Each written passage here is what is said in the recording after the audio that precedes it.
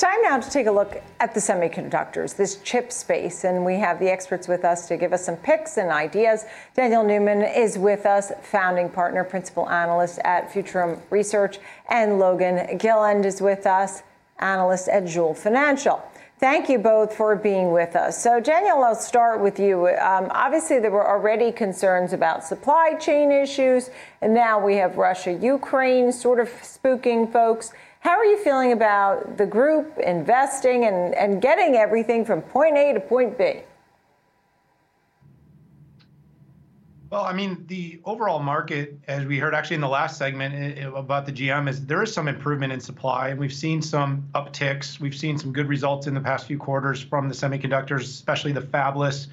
But the overall situation remains, dire. We need to create some resiliency in the supply chain. We saw Intel CEO Pat Gelsinger head to the Capitol to once again work on that agenda to put more investment here in the U.S. to get more redundancy, more resiliency, especially on the leading edge. Having said that, though, everything runs on chips. And so the tech trade and the deflationary value of tech, I think, is going to be there. And in this economy, I think a lot of people are underestimating how important the semiconductor space is going to be, even if we end up in some type of recession.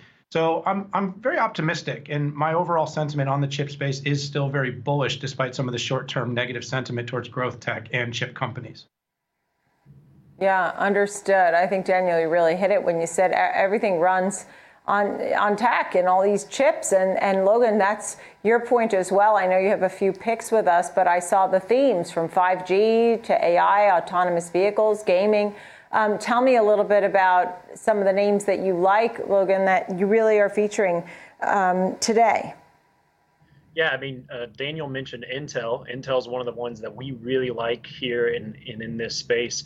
Intel is 13 times price to earnings. They basically have a really clean and good looking balance sheet. They also are historically compounding book value at about a 20% rate, if not plus that. With this NVIDIA news that's come out, there NVIDIA is potentially utilizing Intel to produce some chips domestically. It seems like this might be an opportunity for Intel to finally get back on the radar for some analysts and for investors in general. And then also, we kind of just like Intel because they don't produce semiconductors in Taiwan, and getting away from that foreign risk there, and they're going to focus on domestic production. Right. And I know, Daniel, you had names such as NVIDIA, Qualcomm, and Marvell. Tell us a little bit about those names. Yeah, NVIDIA had their GTC conference this week, and I think they put more distance between the company and the rest of the market that's chasing them in the AI space, AI ML, and their Omniverse, the opportunity to monetize the metaverse. $1,000 a year on 50 million potential developers, 50 plus million potential robots. That's just going to be huge. The others, Qualcomm, the growth of 5G, 65% category growth over the next decade. Plus, they've diversified revenue into automotive, RF front end, IoT, and you got to like all those areas, and those have been big growth areas for the company. And then finally, Matt Murphy at Marvell has just done a tremendous job turning around the ship.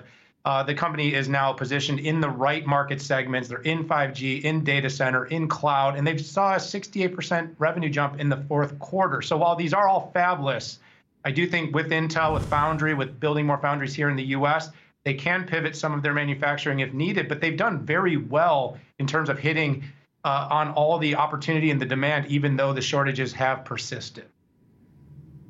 Understood. And Logan, I know another name you had on the list was Wolf, where you see some real good opportunity. There may also be some risk involved.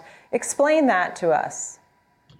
Yeah, I mean, what we've had a whole theme of this spot is talking about how chips are in every space. Wolf produces mainly a unique chip for the EV vehicle space. So although it's more of a speculative name, we really feel like the analysts are underestimating the amount of growth that this company is going to see. And we see that it's a really good opportunity moving forward.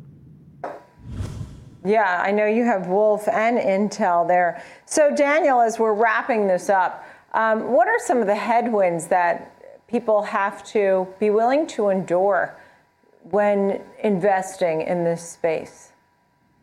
I think the sentiment towards tech and growth will continue to see resistance based upon the macro headwinds, geopolitics.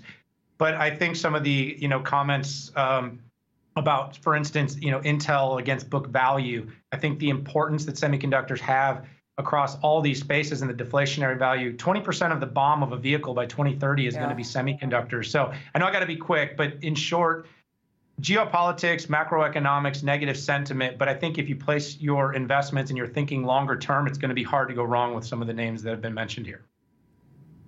Yeah, thank you both. Daniel Newman of Futurum Research and Logan Gillen of Joule Financial. Thank you. Good to see you both. Appreciate it.